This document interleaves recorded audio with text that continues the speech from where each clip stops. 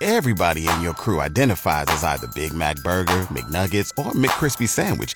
But you're the Filet-O-Fish Sandwich all day. That crispy fish, that savory tartar sauce, that melty cheese, that pillowy bun. Yeah, you get it. Every time. And if you love the Filet-O-Fish, right now you can catch two of the classics you love for just $6. Limited time only. Price and participation may vary. Cannot be combined with any other offer. Single item at regular price. Ba-da-ba-ba-ba. Welcome to Rock is a Hard Place, our podcast where we feature independent upcoming bands that and kind of chronicle the things that they go through to make it in this crazy music business. And joining us once again from Hollywood, California, is Zach Ambrose from the Ambrose Band. How you doing? Great. How you doing? Pleasure to talk with you again. And we had such a fun time last time. You kind of gave us a little back history and just kind of how you got started in this music business. Maybe update us on where you sit, what the status is for Ambrose right now. Are you working on maybe doing some shows and some touring? I know we'll get to some studio stuff that you're doing too in just a minute here, but what's the status of Ambrose right now? Yeah, we're working on a tour, so it's, we're an independent band, so it takes a lot of coordinating to put it all together.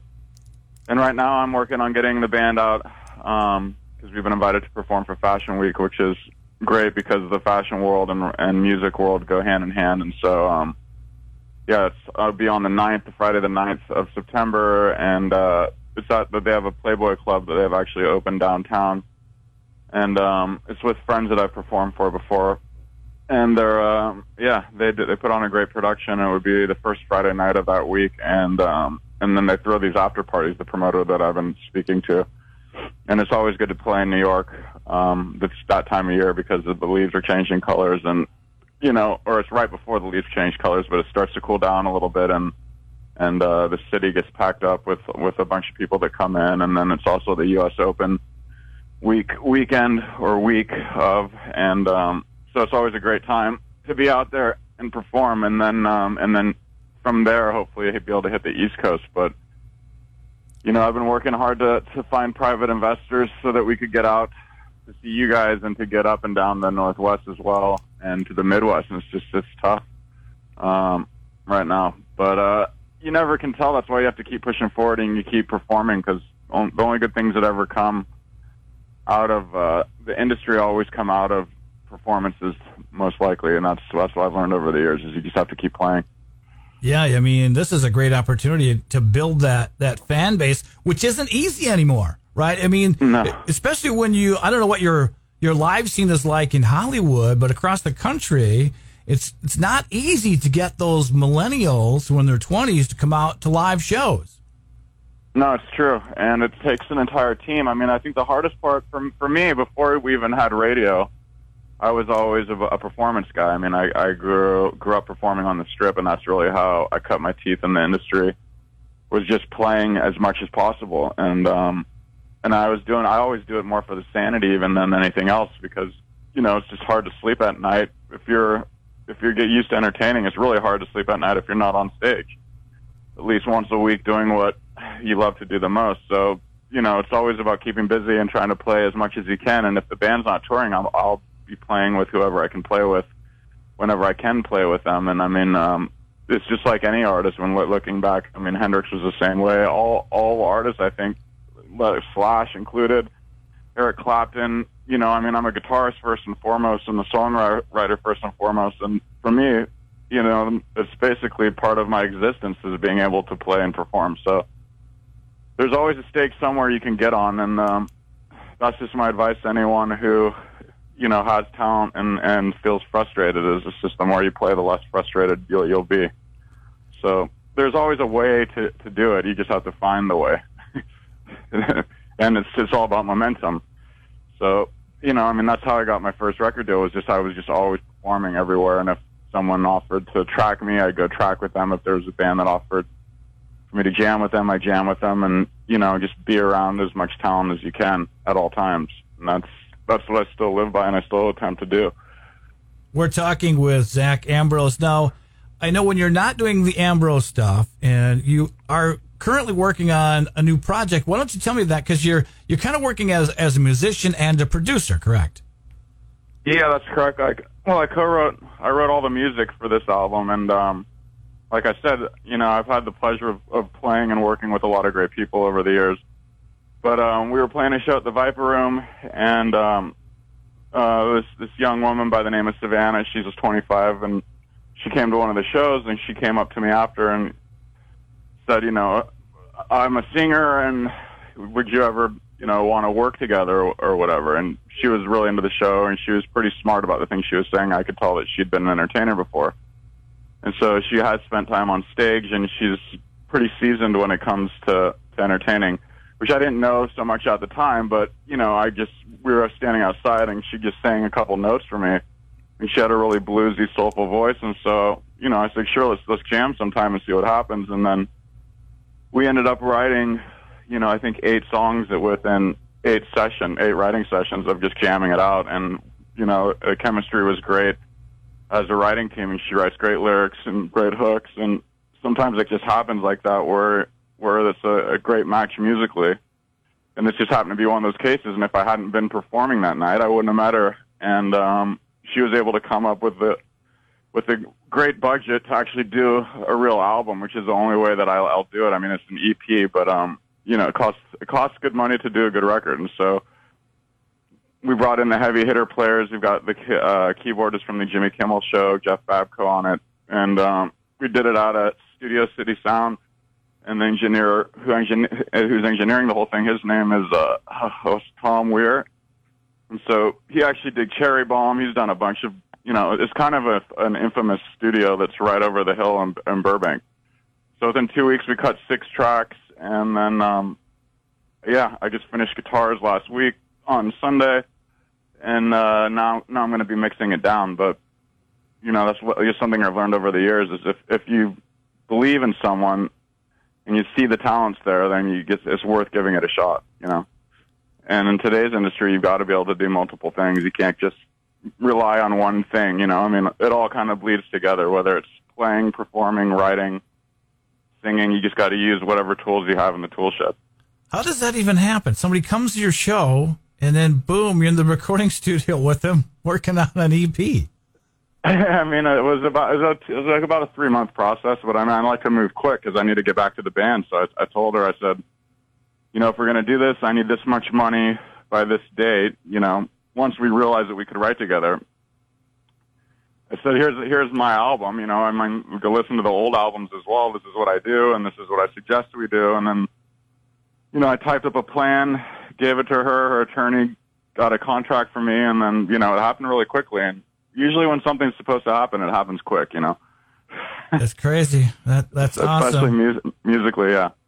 But the band's the same band that did the Alanis Morissette's Jagged Little Pill. They've played on all kinds of stuff. But well, can't Matt wait Log to hear. and Lance Morrison, I've known those guys for years, and that's just one of the things that you get from being in LA and working a lot, is you get to know great musicians, and I just happen to know the right musicians for her, We're talking with Zach Ambrose. Tell me about the kind of guitars that you play. Do you have a baby of yours that your go-to? Yeah, I've got a lot of guitars, but my 2 favorites, I'm looking at one of them right now. It's ES 135, and then I've got an F 150, which is an old Gibson 1954. That's my main acoustic. It's an arch top. It's an old 50s. For me, the Gibson of the 50s, you can't beat them for something. There's something about the wood that year and the necks and just the way that they were put together.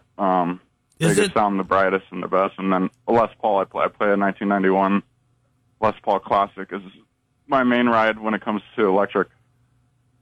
Is it a feel thing when you got the look absolutely with the Les Pauls that when you pick it up, is just when you put it in your hand? Is it just something you just go, yep, that's it for me? It's more when you play it. If you start writing songs right away, or you just can't put it down, then I usually try to do whatever I have to do to get that guitar. So, because you never know what's going to happen. I mean, every instrument will evoke a different emotion or has different tones and textures. And the reason why my Les Paul, the 91, is so personal is because I've had it since I was 16, and it's fully rigged out so it can sound like a Tele or a Strat, but it still has a sustain. the neck that I'm used to and grew up with, you know. Go ahead. Yeah, I got a lot of guitars. I have a 12-string Dobro as well, which there was only 700 and something of those made, and it's like, I think it's a 1962. But it gives a real chimey, unique feel to it as well. So it's just an example of an instrument that you write something like I wrote 2 Minutes to Paradise on that guitar, which is a 12-string. That's funny. Whereas, Start a Fire I wrote on an arch top, and then the heavier stuff I usually write on electrics, but you never know. Is there a guitar that you don't have yet that you want? There's always a guitar that you want that you don't have. Okay, so that was a stupid question. Like an old Blues Hawk from, like, what would it be like? It would be an early '90s Blues Hawk. They're out there, and they're not that expensive, but it's kind of like a Tele, but a Gibson version of the Tele that came out in the early '90s, and then they're reissuing them again. But the new ones aren't the same as the early '90s one, and you can never have enough Les Pauls. We're talking with Zach Ambrose from the band Ambrose. Let's talk about your personal life. Are you married? Are you single? Do you have kids?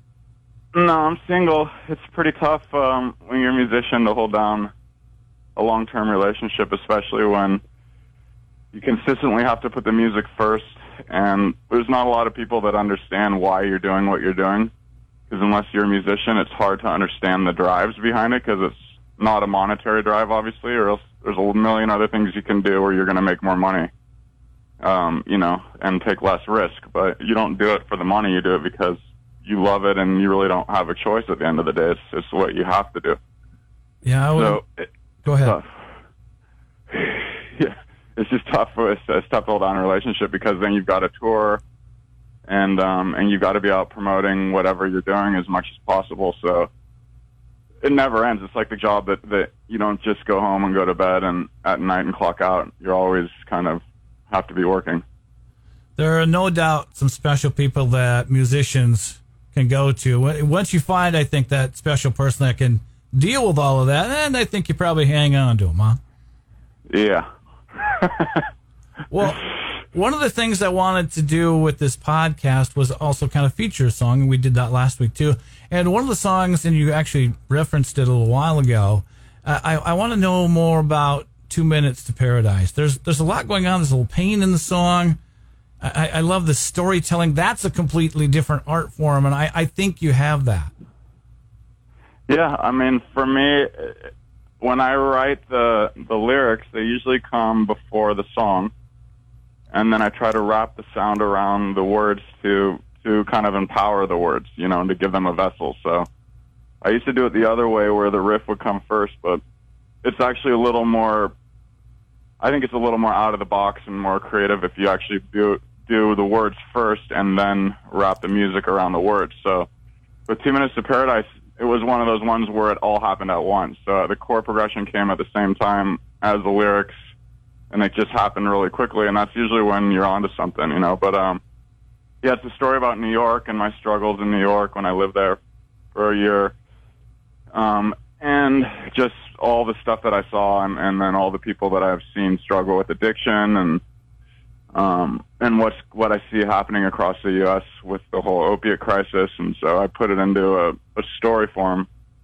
and then went with the kind of country American style that would kind of tell that story in like a Tom Petty way. Yeah, I don't know, it kind of seems like you have, hopefully this is a compliment, it seems like you have kind of an old soul. Yeah, that's a great compliment. Yeah, because that's, to tell a story like that, and you can kind of tell some of the things that are going on, and certainly you can relate to what's going on if you know some people have dealt with all kinds of issues in your life. I think we all have. Then when you hear someone and how that song is laid out, and you go through the whole story of the process, that's a different talent to get that message across. I appreciate that, especially coming from you. So, yeah, I mean, for me, it's an honor to be able to write music that potentially other people will hear. So I think you should write something that means something, and that hopefully somewhere someone can relate to it and say, hey, I'm not alone. Or, some songs are meant to have just a good time to, and to be able to zone out and not think. And other songs are meant to convey something that can maybe help someone get off the floor and feel like they're not in isolation or whatever, Does that have a little? Does that song have a little pedal steel in it, or is that just? Yeah, no, I play. There's a bunch of actually. There's a lot going on in there. So there's a bunch of slide work that's in. You have to listen really closely to. I tend to overdo the guitars because I love it, but the 12-string dobro's in there way back in the mix, and then there's some slide guitar everywhere, and then I actually played. I have a 1964 Fender Jaguar, so and it's real country. It's got a brass neck for the players out there. I mean, a brass nut at the neck for the players out there that know what I'm talking about.